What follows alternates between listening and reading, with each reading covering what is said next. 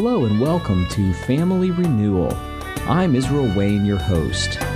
We hope you'll stay with us for the next 30 minutes as we take a look at faith, family, and culture, all through the lenses of a biblical worldview. This program is a production of the Ultimate Homeschool Radio Network.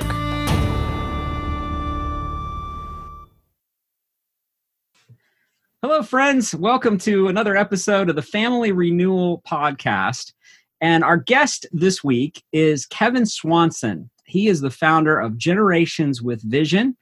He has contributed much to the Christian community in terms of his writing and speaking as a conference speaker, as an author. He is a pastor. He is a father. He is a husband. He is waiting on some grandbabies that are going to be here soon. So that's exciting news on the personal front. He is also a homeschooled graduate himself, one of the pioneer families that was involved in homeschooling before the modern day Christian homeschooling movement even began. And we're going to let him tell a little bit of that story. But Kevin, welcome to the Family Renewal Podcast. Thank you, Israel. It's great to be here. I think the old country song goes, I was homeschooled before homeschool was cool. Ties into both you and me. Yes. Well, you were out about almost a decade before my family. My family started in the late 1970s. Yours started in the late 1960s. And your dad was a unique person who was not a conformist. He was not the kind of person who just went along with the cultural trends like everybody else. He was a bit of a salmon who went upstream and decided he needed to do something different with his family than what he saw happening around him. Why don't you tell us a little bit about your own homeschooling journey as a student and what led your family, probably didn't call it homeschooling back in those days, but led your family into learning at home? Yeah, my dad was a public school teacher, private school teacher, Christian school teacher, got involved in the Christian school movement, got involved with the Creation Research Institute with Henry Morris in the early 1960s. My mom as well, just involved in teaching and such. And in 1969, my folks decided to go to the mission field in Japan. And at that point, they decided that they would homeschool us on the field. And my dad was really committed to giving his children a Christian education. He was concerned about the whole naturalistic evolution picture that just seemed to be sweeping through the public schools at the time, and also concerned about the teenage rebellion that just seemed to be very strong in the 60s. And he saw that. He was a teacher in high school. And so he saw that the hearts of the fathers were separating from the sons and sons from the fathers. Kind of this radical, revolutionary teenage thing going on. And my dad just said, oh, man, I want the hearts of my kids. And decided that he would homeschool us in the mission field in Japan. And so they did that, 6 children homeschooled in the 60s and 70s. And now 6 children serving Jesus in various capacities in different places around the world, like 3 or 4 nations, all over the world today. And of course, in 1980 or 1990, I get married. In 1991, we have our first child, and then we just jump right into it ourselves. So, second generation, 5 kids, and they've all graduated as of about a year ago. So Abigail's 19 and up to Daniel's 27. So 5 children. And now Bethany is with child, as you mentioned, twins coming in about 2 weeks. And so we're excited about that. And so we got like generation 4 coming. So excited about, what the Lord has been doing with us in this homeschool vision. It really has been a developing vision. And we could talk about that. I wrote the book, Upgrade, the 10 Secrets to the Best Education for My Child, gave it to my mom, who had homeschooled us. She read my book, Upgrade, and said, son, I wish I'd done this with you. I wish I'd had the vision to do this. Well, turns out they did have a vision, but it's a developing vision. I think that's the key thing. I think you've seen that in your own life too, Israel. It's a developing vision that's happening, and God is just really teaching us a lot of neat things through the generations. I don't know when I first became familiar with you. I think the first time we met in person was probably 2003. And I remember when I read Upgrade, I remember thinking, this guy and I have not really crossed paths in terms of we haven't influenced each other much, but I think we had read so many of the same authors and had been influenced by so many of the same streams of information, because you read widely as I do, that I could tell a lot of the voices in things that you would say, I had similar influences.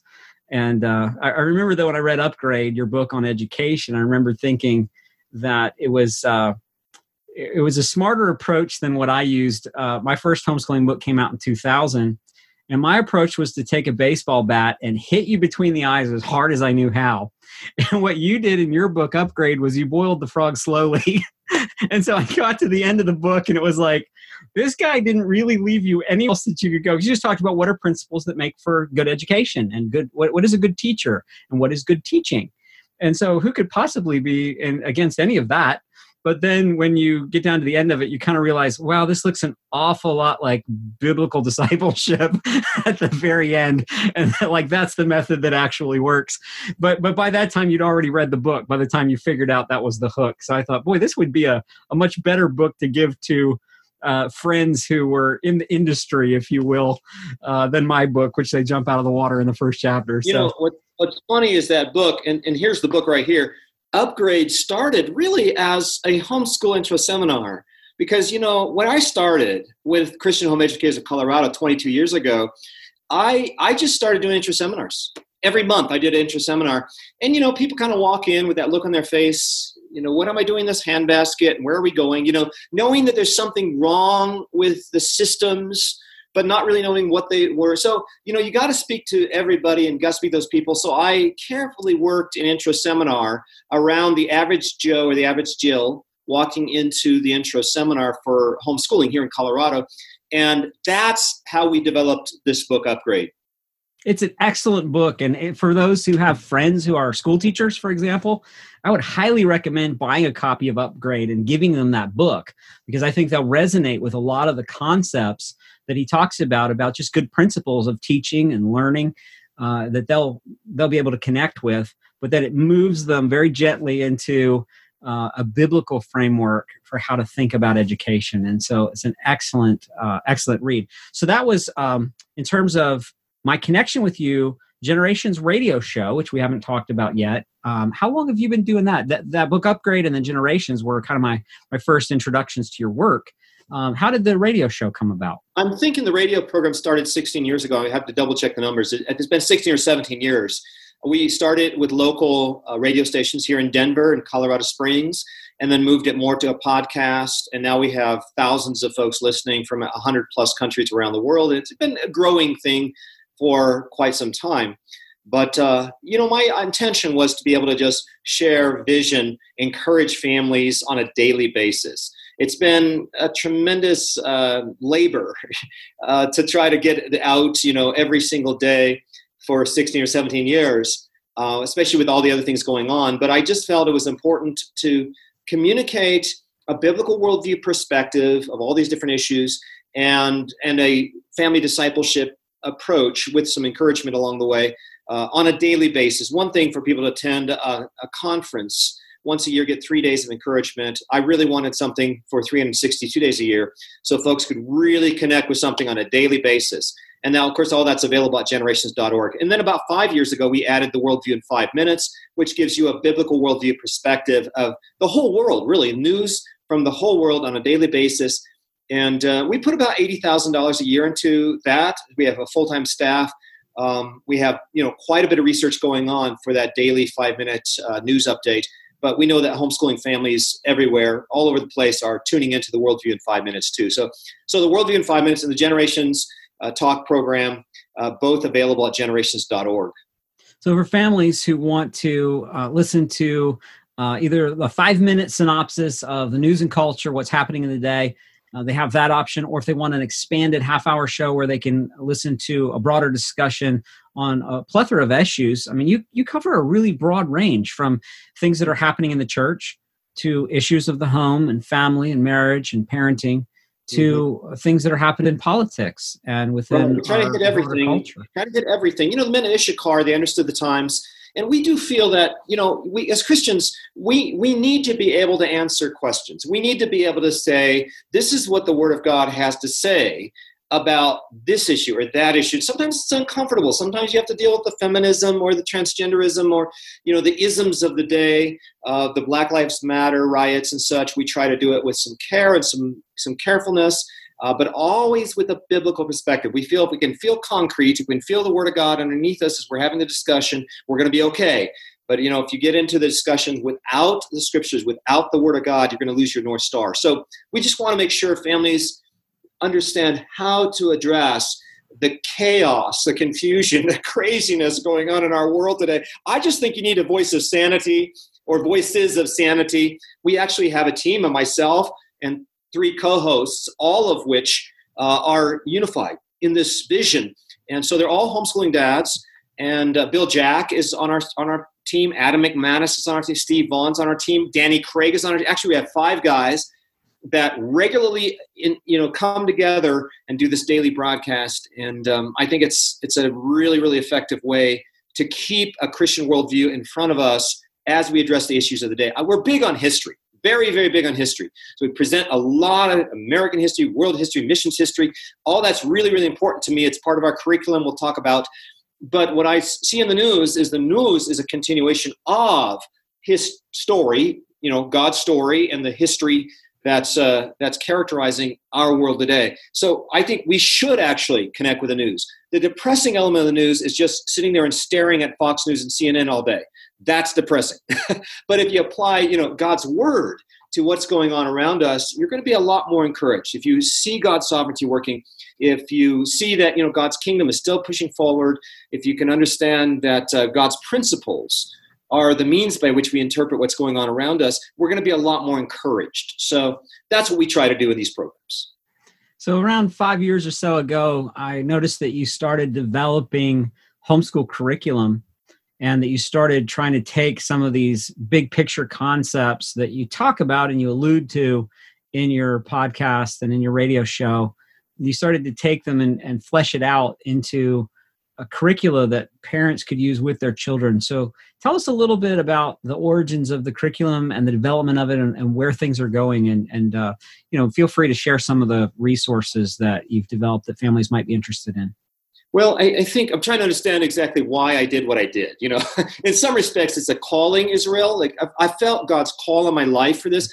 Also, my mother's call. My mother was, homeschooling us in the 1970s and 1980s, and she was concerned about the influence of conventional schooling on the family discipleship model. She was concerned about the influence of public schooling, secular schooling, on the homeschooling, Christian homeschooling model. And so my mother was also encouraging us to bring in a distinctively Christian flavor, especially to the field of literature. So that's really where it began for us, is we needed to bring a reformation. We needed to bring something of a reviving in the area of curriculum. When we come into the homeschool context, we're into a different context, but just dragging all of the curriculum back into the homeschool context is not necessarily going to reform the education of our children in a secular age. And I've been more and more inclined to wanting somewhat of a radical reforming, that is a rooted reforming, a basic reformation in the area in which we educate our children. Dragging a lot of secularism back into the homeschool is not going to be helpful. Although it's popular sometimes, but it's not going to be helpful, especially for Christian parents who don't want their children to be raised in a secular model or a secular humanist model. So we were very, encouraged to that. And also all of the writers are homeschooled. We're looking at a curriculum that is presented by homeschooled students, that is homeschooled graduates. So this is homeschool material written by homeschooled graduates for the next generation of the homeschooled. So, I think we have a different flavor. We have a different focus. We have a deep sense of reforming that we want to bring into the area of curriculum, and a strong sense of thesis antithesis when it comes to literature. Also, we call it a front-let curriculum, which means we went into scriptures and we said, what is the distinctive element of a Christian education? I think those of us who are on a reforming trend, saying we don't want our children and our grandchildren walking around in transgendered schools and taking homosexuality 101, 102, 103, 104, 105. There's some of us are saying, we're done with secularism. We're coming back to a scriptural Christian model of education. And so we're really drilling into that as best as we can to identify what is it and how is it going to transform the curriculum. And the word that comes to my mind is frontlet, or the sign, the biblical verses, the biblical content that hangs before the eyes. Deuteronomy 6:7 is the locus classicus, the key passage for the education of children. It has been for 3,000 years. I mean, Judeo-Christian people know that Deuteronomy 6:7 and 9 is the locus classicus. And so what is it saying? What is it telling us? Well, it's telling us that we got to be sure the parents are integrated into the education. You shall teach your children as you sit in your house, as you walk by the way, as you rise up, as you lie down. It's your children. It's your house, parents. So there's a parental integration involved. That's what God wants. He wants a parent involved. He wants a parent integrated. But there's also a word integration, as the Bible has to be integrated. And so for me, that whole idea of the word being right there on the post, on the gates, as a frontlet, before our eyes, as we're walking, as we're sitting down, as we're lying down, the word of God constantly integrated, not just some little post-it note of a Bible verse at the front of the curriculum to kind of sprinkle a little holy water, now it's Christianized. I didn't want that. I want to find a way to integrate the Word of God into the curriculum, because that's the secret. I believe that's the agenda. That's the reforming that needs to happen in the 21st century as we're doing our best to salvage whatever's left of the Christian faith, certainly in our own families and own church. So let's find a way to integrate. And so as I put together, say, America and God's Providence, our 1,000-page 10th grade American history over 500 years, you just open up, boom, Bible verse, Bible verse, Bible verse. Just page after page of Bible verse. John 10:10. Here's Galatians 5:19-21. Here's Matthew 5:14. Here is another Bible verse written by or quoted by James Alexander. And on you go. Lots and lots of scripture. Sometimes twice, sometimes three times. There's Jeremiah 23:13. I just go through it. There's Romans 13:1-2. There's Matthew 26:52. There's 1 Samuel 26:7-11. I'm making a gigantic point out of this, right? I'm just kind of going through it, and I'm just saying, whoa, because the Bible should be as a frontlet before our children's eyes. When they're done reading about 500 years of American history, they should say, wow, I didn't realize the Word of God was so informative and so directive and so important and so essential and had so much to say about so much of what goes on in the world around us. See, they need to know the Word of God. The Word of God needs to be right there, integrated into the material. So that's the kind of thing that we've been doing in our curriculum. It's a little bit like, Christian education on steroids, or a biblical education on steroids, bringing the Bible in and integrated into as many subjects as possible. Now, our focus has been on history and literature primarily. We've also done some stuff in science for the early grades.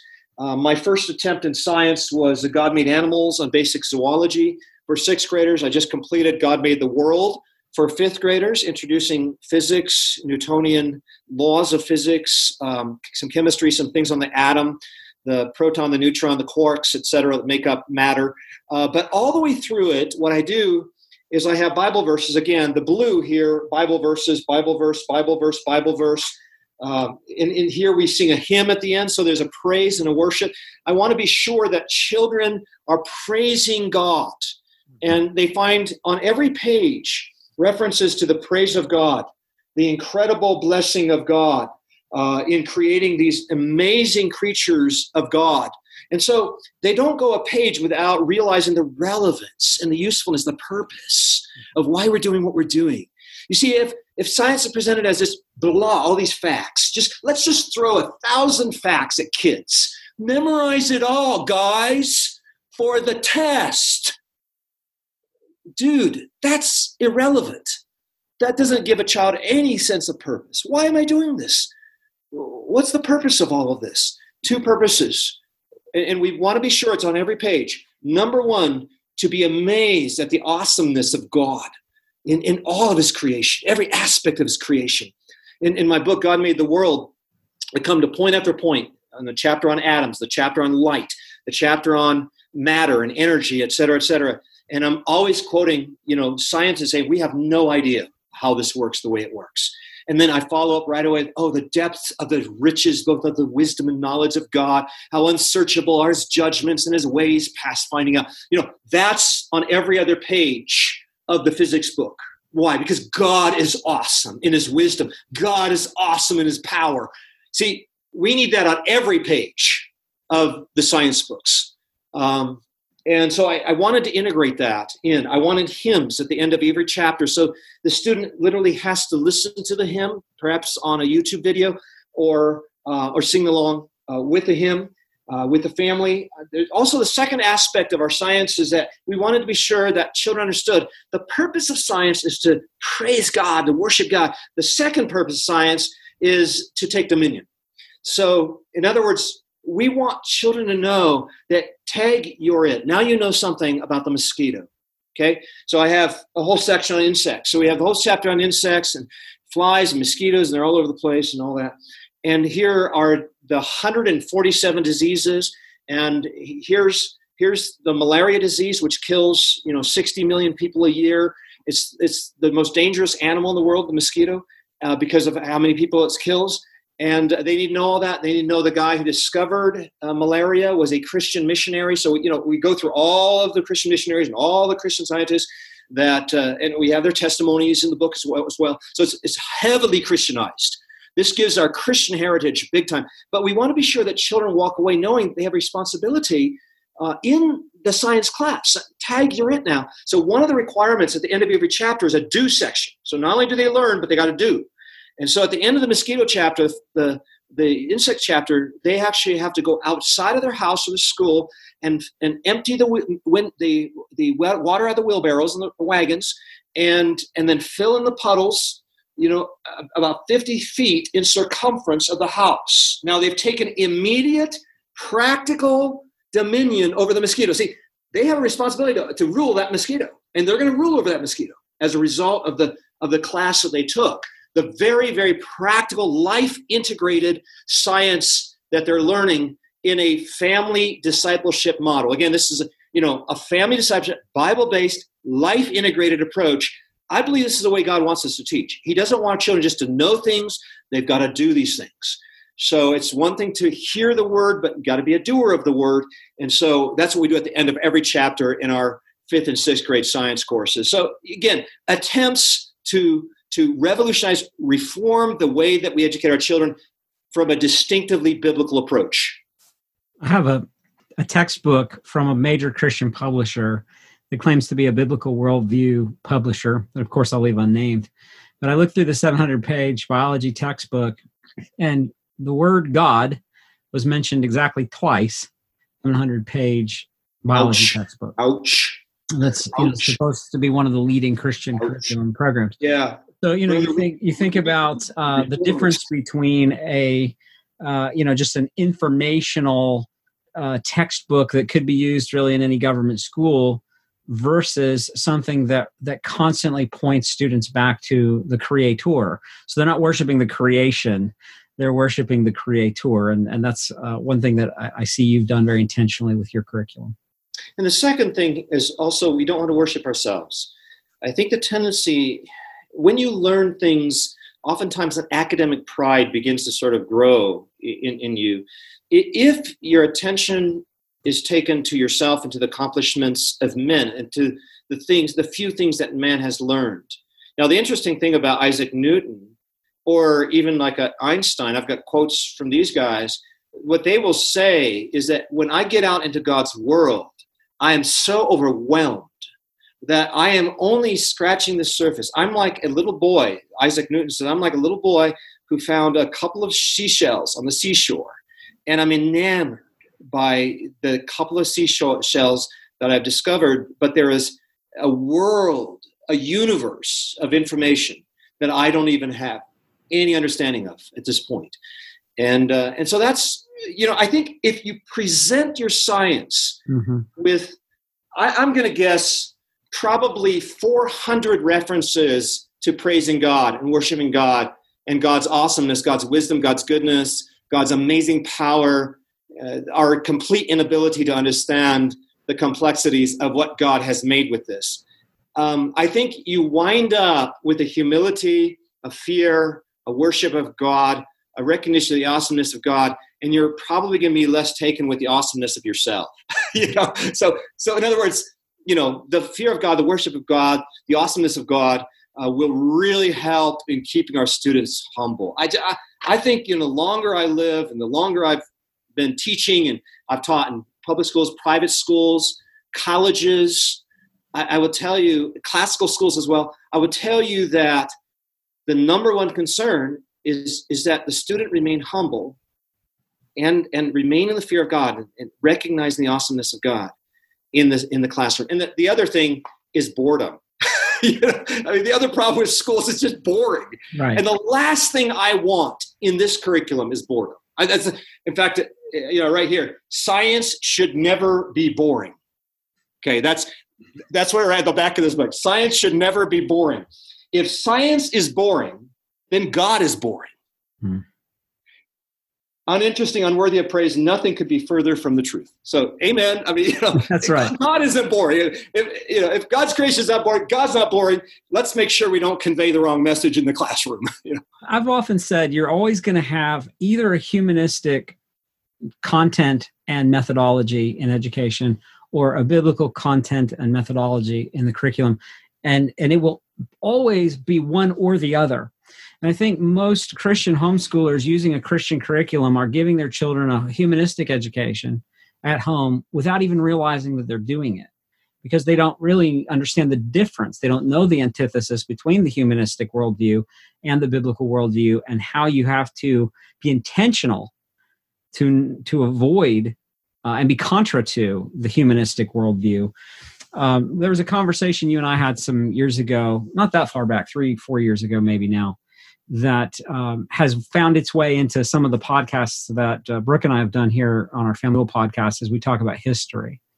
And you said something, I'm going to paraphrase what you said, but you said something along the lines of most history textbooks talk about mostly war and killing, and there was this tyrant, this despot, this person became powerful, he or a bunch of people along with him killed a bunch of people. Some of them resisted and they fought back, and there was a revolution and there was an uprising, and then there were more people who were killed and lots of bloodshed, and then that led to a dynasty with these despots and these tyrants, and then these people rose up and there was fighting and there was war, and these people killed these people off and they died.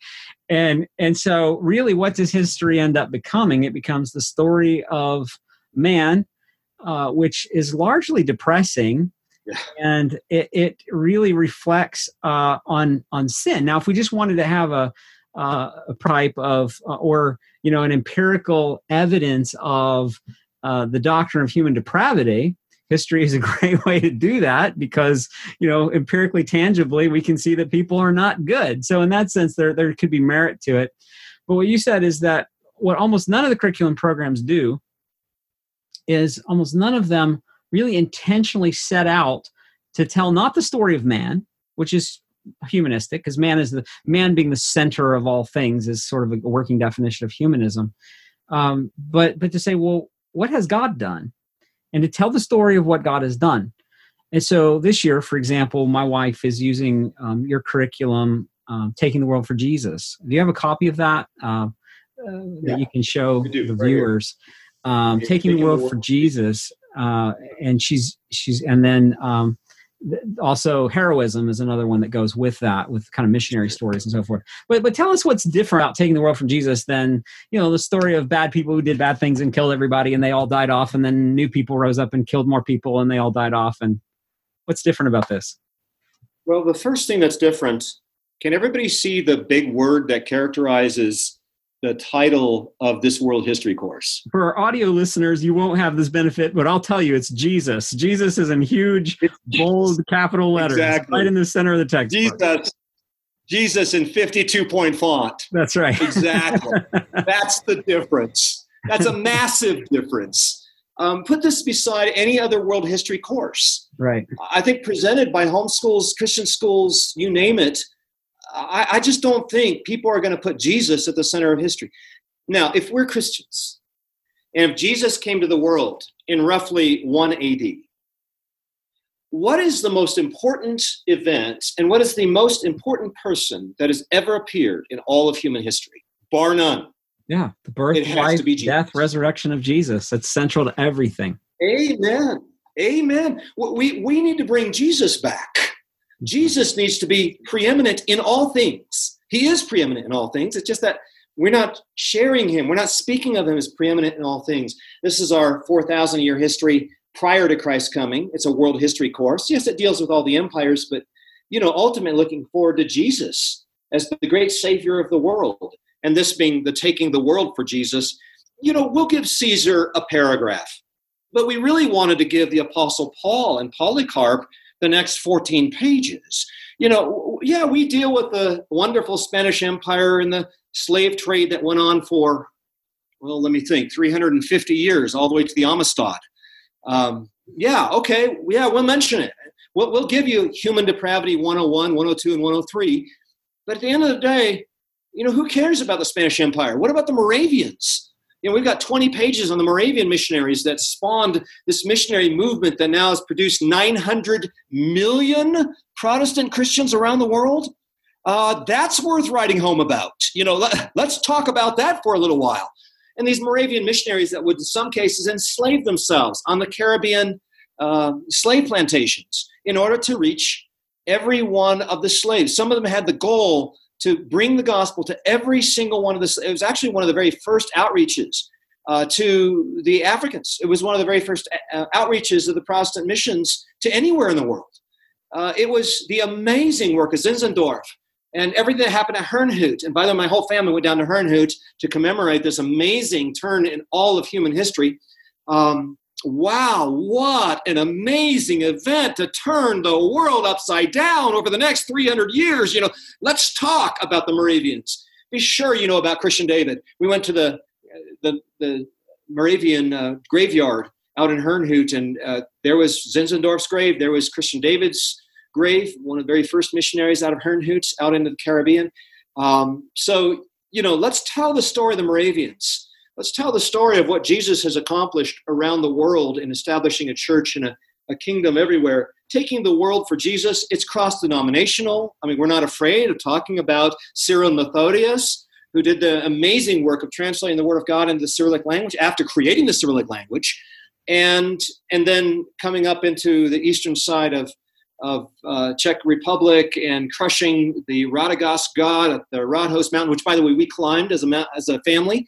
To commemorate Cyril and Methodius, their amazing translation of God's Word, and the crushing of the Radagast god, and that was around 800 AD. But let's talk about Cyril and Methodius. Let's talk about the great work that have been done by these missionaries through the ages and the ways in which they have transformed the world for Jesus. We'll give Napoleon, 6 paragraphs or so, but we want to give Jesus the next 60 pages. So the point is, what's your centerpiece in history? What's the thing that really matters most? That will be the thing that you spend the most time with. So really encourage people to check out this brand new history course. As you mentioned, Taking the World for Jesus is effectively a missions course with some updates on what's going on in the various countries around the world and then some of the political events that have been going on. But I think also, here's one more thing that you got to remember. We need to be careful that history is not just politics, because that's really what happens. When we have a statist mindset, that is, the government is everything. The government consumes now, 60% of the gross national income. In the modern age, the government is God. The government is everything. The government solves all problems. The government is the savior. The next political election is the most critical thing that's going on because some new government's going to come in and save us all from poverty or something, or even COVID-19. I don't know.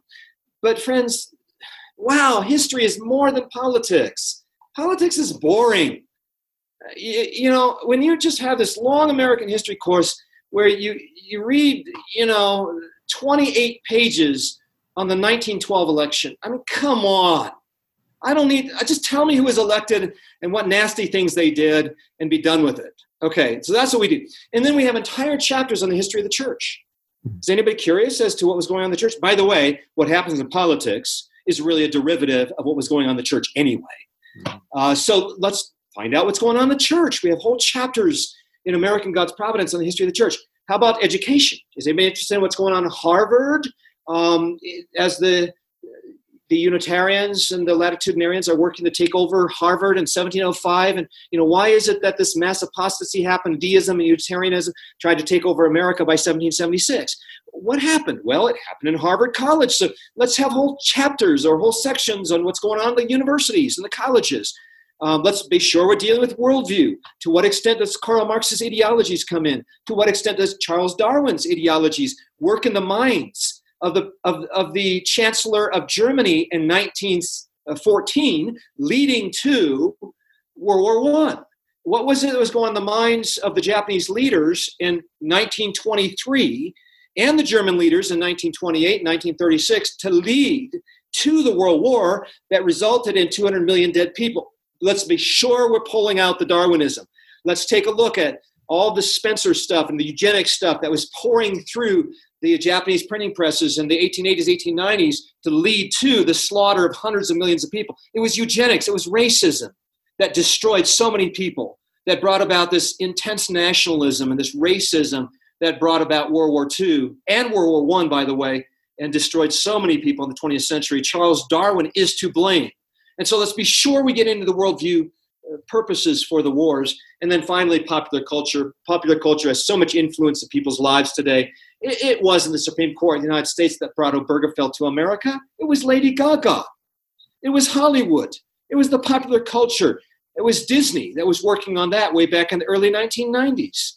So, let's be sure we're bringing in the popular culture influences as well. You talk about that in your book, Tattooed Jesus. You have a resource, Tattooed Jesus, where you talk about that. And also your biblical worldview curriculum for high school, that you deal with literature, you deal with philosophy. My oldest son went through the Worldviews and Conflict curriculum, and you at the end talk about pop culture. I mean, how relevant is that? You go all the way through the Rolling Stones and the Beatles. So it shows where thought leads in history and literature and pop culture.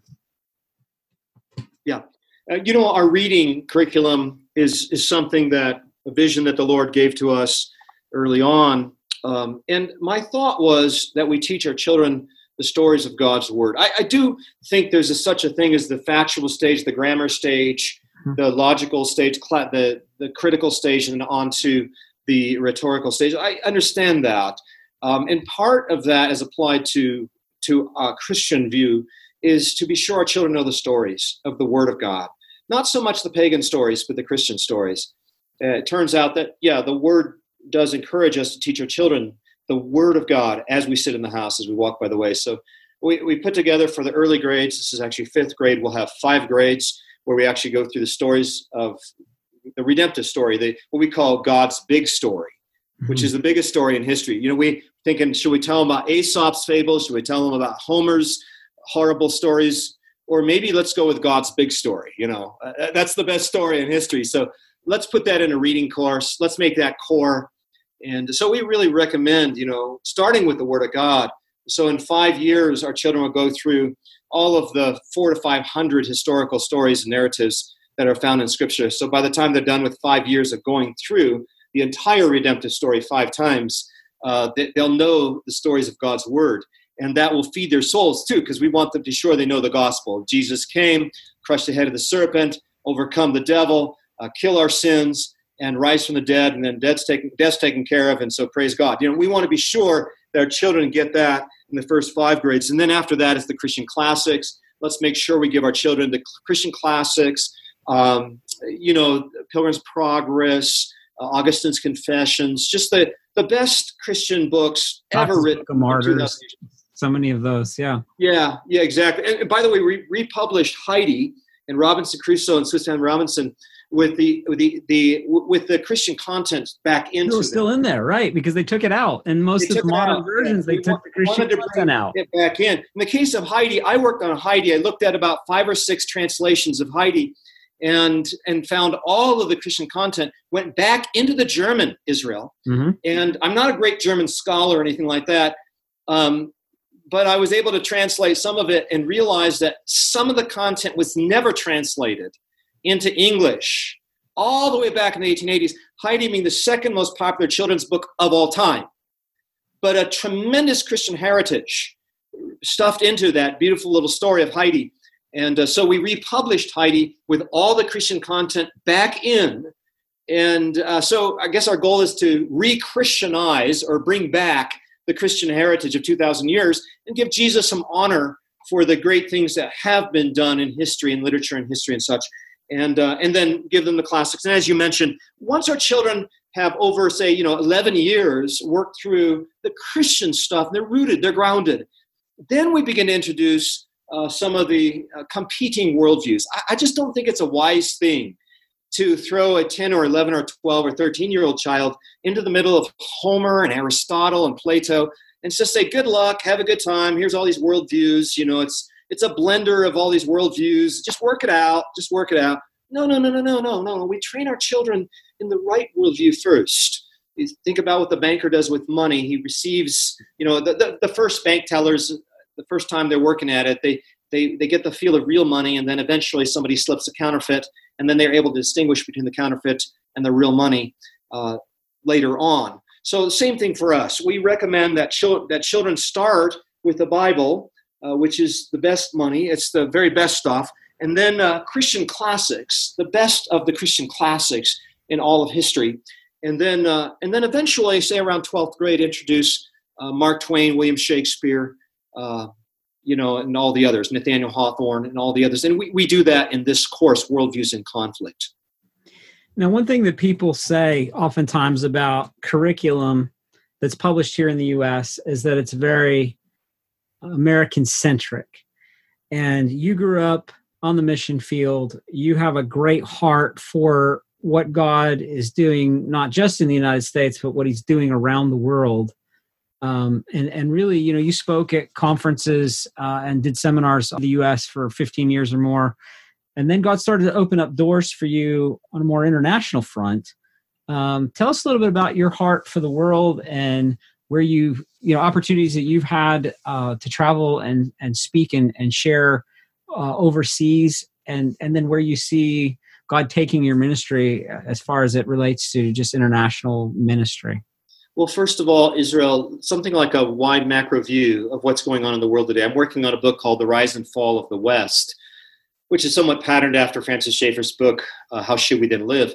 But if you look at what's going on, we are seeing the fall of the West going on right now. Economically, no question. The West used to consume 55, 58% of the gross world product. That's down to the 40s now. Should be down to the 30s shortly. No, the West doesn't rule economically, socially. It's falling apart. Academically, it's falling apart in every possible way. So we're seeing the fall of the West, similar to the fall of Rome of 475 AD, except probably a bigger event than 475 AD. So that's what's going on right now. And what we want to do with the curriculum is bring 2,000 years of the best possible stuff written by Africans, Athanasius, written by Europeans, written by Americans, written by others. Let's bring all the Christian content. Let's use that for our curriculum.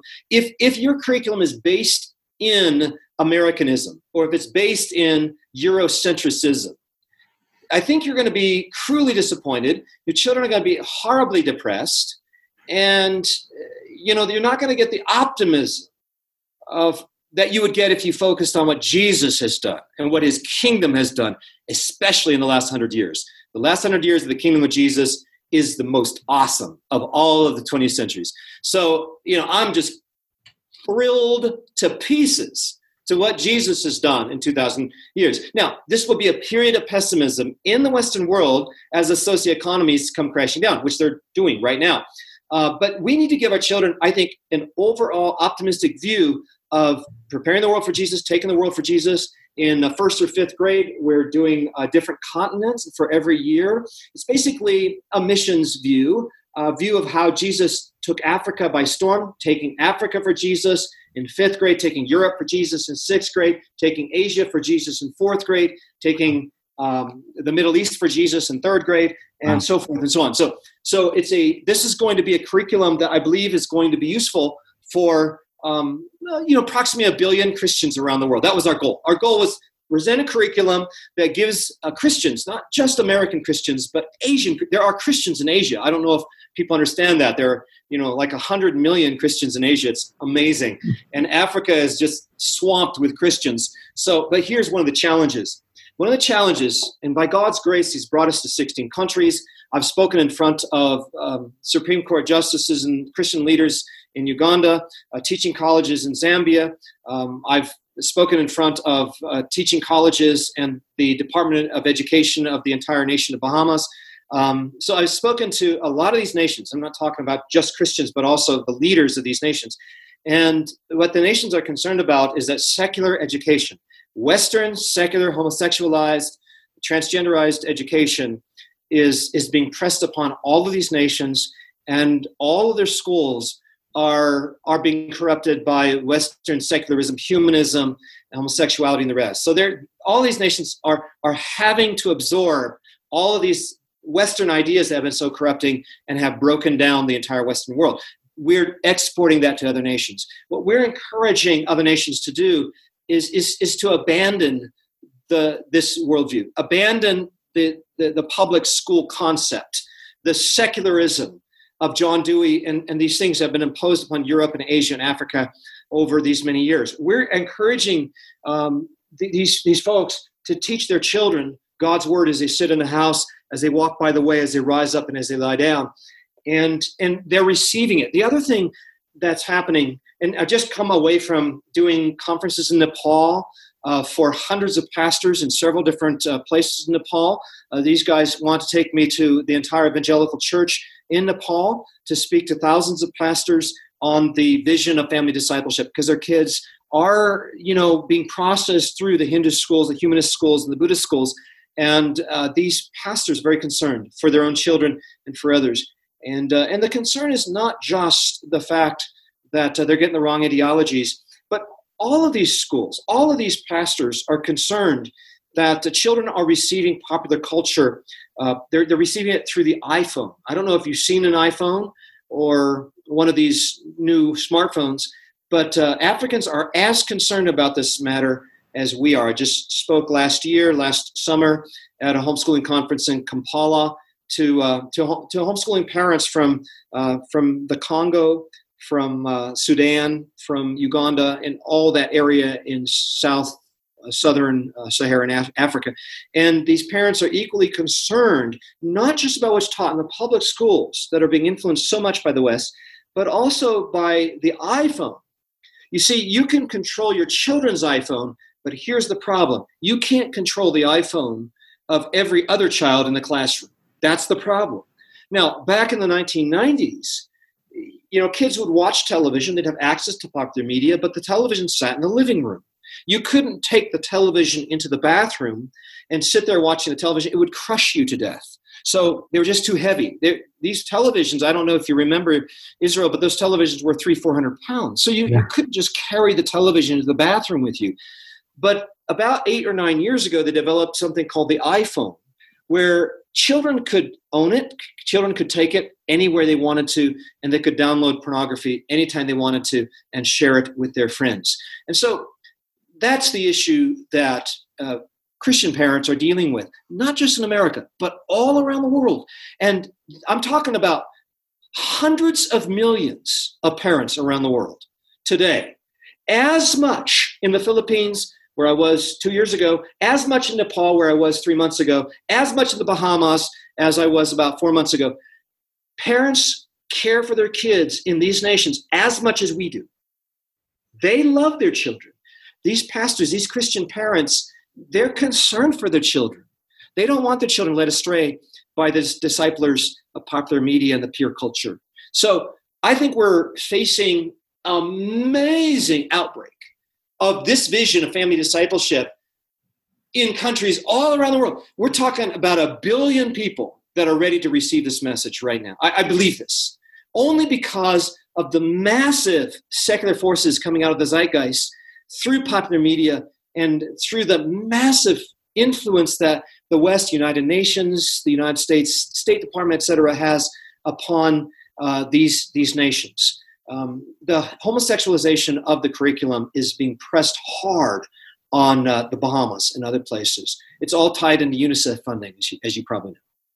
So these families around the world who are looking for resources for their children, these resources are being developed, they're being written for families who want to pray for you and your ministry, Generations with Vision, that God would enable you to be able to, health-wise, time-wise, finances-wise, to be able to develop these resources for distribution around the world.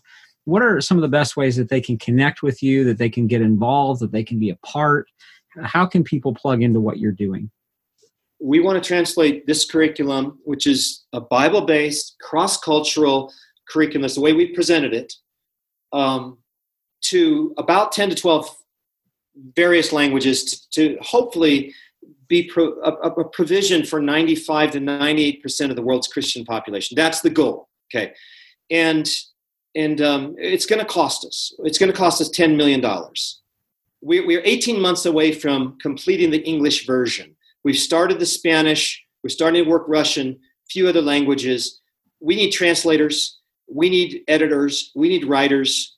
We need those who are willing to fund. I personally think that this is probably the number one way that we can buttress the worldwide kingdom of God, the Church of Jesus Christ around the world today. I've been to all these countries and talked to indigenous pastors. In fact, I work almost exclusively with indigenous pastors. I don't even work with missionaries. I don't even know where they are, and I don't know if they exist anymore. I think they exist less and less. Almost the entire work that's being done in foreign nations today is being done by indigenous pastors, indigenous missions. It's a beautiful, beautiful thing. And I think the best thing we can do is not step in and say, excuse me, we're the white guys. We can be the missionaries. We can be your pastors. No. The world's way past that now. Right. Now what we can do is we can provide a little bit of seminary help, and that's what some of the American pastors are doing in India and other places. And we can provide resources for the pastors' kids. Because what we want is not just a one-generation effort here. We know the incredible power that happens, and you know the incredible power that happens when, by God's grace, there is a generational connection, and the fathers stand on the grandfather's shoulders, and the sons stand on the father's shoulders, and the grandsons stand on their father's shoulders, and we see a generational effect begin to take place for the kingdom. You know that if you're losing 70 to 80% of your kids to the world through the Hindu schools, the Buddhist schools, and the humanist schools, that we're not really maximizing on the Holy Spirit outpouring of the New Testament age, in which the hearts of the fathers should be turning to sons, and sons to the fathers, for a multi-generational discipleship. We're living in a Holy Spirit-filled age. We need to take advantage of this vision and provide an option, alternatives for families who think that the only thing they can do is the secular schools around them. You know, it's interesting, we were down in Bidatnagar on the southeast corner of Nepal about 3 months ago and did the very first homeschooling conference to this group of pastors down there, about 150 to 200 pastors and their wives. And my translator was just amazed. He said, for a year we've been praying. What do we do? Our 6-year-old child is ready to go to school. We're going to have to put him into a Buddhist school or a Hindu school. Those are 2 options. We didn't know what to do. We prayed for a year. And you showed up, and now we know what to do. And so, you know, this would be the first homeschooling family in Nepal. And Nepal is the fastest growing Christian church in the world today. It's amazing. The Holy Spirit is poured out upon this nation in the most extraordinary way. And it is incredible what's going on. But what's happening, I've been in the homes of a number of pastors in Nepal, Kathmandu, and they're sending their kids off to the Hindu schools, the Buddhist schools. And they're doing their best to disciple, but it's just barely making it. So I think they need this vision. The world needs this vision. Other churches around the world need this vision, and we need to share it with others as well. So pray for us. We need funding. We need $10 million, and we know that's going to come in God's timing. We're not concerned. but also pray for connections. I think translations at this point is the number one concern. We need good translators. Now, to this point, the last 2 months or so, I've been contacted by 6 or 7 translators representing 6 or 7 different countries around the world that want to begin this translation project and begin to bring a distinctively Christian curriculum into their countries. That's a blessing. Well, give our listeners your website one more time. Yes, it's generations.org, and just encourage folks to at least check out our curriculum. You may want to pick and choose and maybe a certain hole you want to fill, but check that out. Also, our radio programs there. We have a daily devotional and the Worldview in 5 minutes. Well, there's a lot more resources than we've had time to speak to in this podcast. Kevin's written a number of books on education, on family life. There's just a lot of great resources that are available on their website through their ministry. You can check out their website, sign up for their email list, make sure that you're getting regular updates from Kevin and his ministry. Kevin, anything else you want to share that we haven't had time to cover so far that you just want to share about something that we maybe didn't touch on yet? Well, Israel, I think more than anything else, what I'm desiring is that God open the hearts of parents and open the hearts of their children. And really, I mean, if you think about it, we can provide curriculum, we can provide the resources, but at the end of the day, you know what? We really need a Holy Spirit outpouring. I was just at a Russian church last Sunday, 500 parents. They're all concerned about what's going on with the public schools here in the state of Colorado. They're listening to this message about homeschooling. They're unsure that they can do it. But I guess my biggest prayer is that we see a Pentecost on this nation. And when I say a Pentecost, I'm not just saying kind of this carpet biting thing or just a heavy duty emotional experience. I mean a true transformation of life. And that's going to be obvious in the way in which we see parents' hearts turning to their children, the hearts of the children turning to the parents, and the children prophesying. In Acts chapter 2, what you see is a outpouring of the Spirit. The very first thing that Peter says is, this is what the prophet Joel was talking about. This is where the children will prophesy. Our sons, our daughters are going to prophesy, which means that we're going to see our children with a heart interest for Jesus and a desire to love Jesus, to follow Jesus, and to bring out the word in family worship, bring out the word in the church congregation, and really engage the faith. In other words, we're going to see something very, very different than what David saw, where he lost the hearts of his children. And, you see almost nothing but negative with Eli's children and Samuel's children, and then David's children. I mean, by the time a son is raping his sister, you know you're in trouble. You know that this is not the outpouring of the Spirit of God in the Old Testament age. But we're in the New Testament age now. And I guess more than anything else, I would love to see the hearts of fathers and mothers open up towards their children, towards God, and love God with their heart, soul, mind, and strength so much that they would disciple their children in God's word as they walk by their way, as they rise up and as they lie down. That, I think, is going to be the true demonstration of a Holy Spirit outpouring in the 21st century in this heavily, heavily secular, postmodern, post-Christian age. Well, for our listeners that resonate with that message, if that message strikes a chord with you, encourage you to connect with generations.org, connect with Kevin Swanson's ministry, stay plugged in with what he's doing. Again, they have a lot of great resources for different age levels and development levels and for the whole family that I think you will be encouraged by. So, Kevin, thank you for taking the time to join us on the Family Renewal podcast, and I look forward to doing this again sometime in the future. Thank you, Israel. All right, God bless you. Thank you for listening to this audio presentation. For more information on Family Renewal, the writing and speaking ministry of Brooke and Israel Wayne, please visit familyrenewal.org.